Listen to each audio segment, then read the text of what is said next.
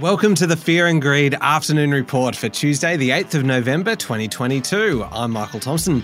Every afternoon, we've got the 5 stories that happened today that you need to know about, so let's jump into it.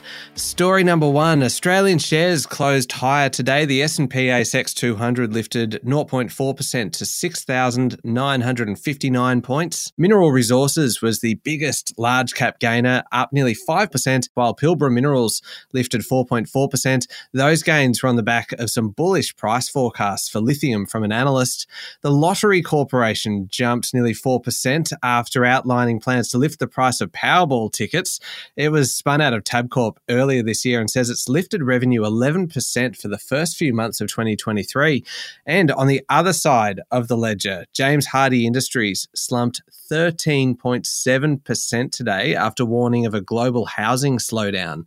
The energy companies were also weaker. Whitehaven fell 5.5%, New Hope Corporation fell 7.8%, and gas major Santos slumped more than 5%. That comes after threats of price caps in the energy sector. The dollar was pretty steady. It is currently buying around 64.5 US cents. On to story number 2 now, which is linked to story number 1 because I mentioned James Hardie, and the company has issued a profit warning due to weaker housing markets, saying net profit for FY23 will fall below its previous expectations.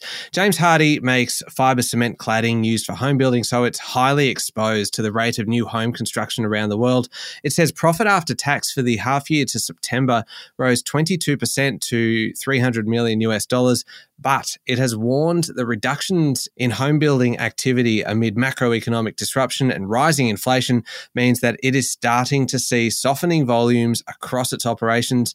James Hardie says there has been significant change to the outlook for housing market activity in the last 45 days. Story number 3, Treasury has given the government the go-ahead to intervene in energy markets. A statement read to Senate estimates on behalf of Treasury Secretary Stephen Kennedy today said increases in coal and gas prices caused by the war in Ukraine were important enough to, quote, bring into scope government intervention. Now, that doesn't actually mean that it's going to happen, but it does represent a pretty major shift for the Conservative Treasury Department, which would normally be expected to argue for leaving things to market forces. Now, the government is waiting for a report from the Australian Competition and Consumer Commission later this month before making a decision on how to solve the gas crisis.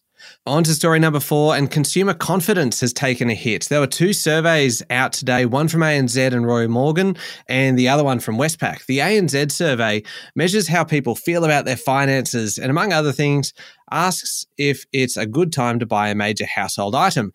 In this survey, most people say no. Westpac's survey also shows sentiment continues to plumb historic lows. Worryingly, about 40% of people plan to cut back Christmas spending, which is the highest proportion since Westpac started asking the question in its monthly survey way back in 2009. Finally, story number 5 today, voting in the US midterm elections is about to get underway tonight. Pundits say the Republicans should win a comfortable majority in the House and a slim majority in the Senate. That would give them the ability to put a stop to President Joe Biden's legislative agenda for the next 2 years.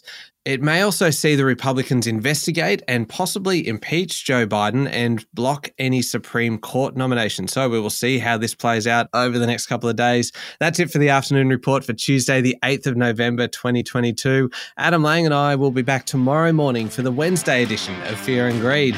I'm Michael Thompson. Enjoy your evening.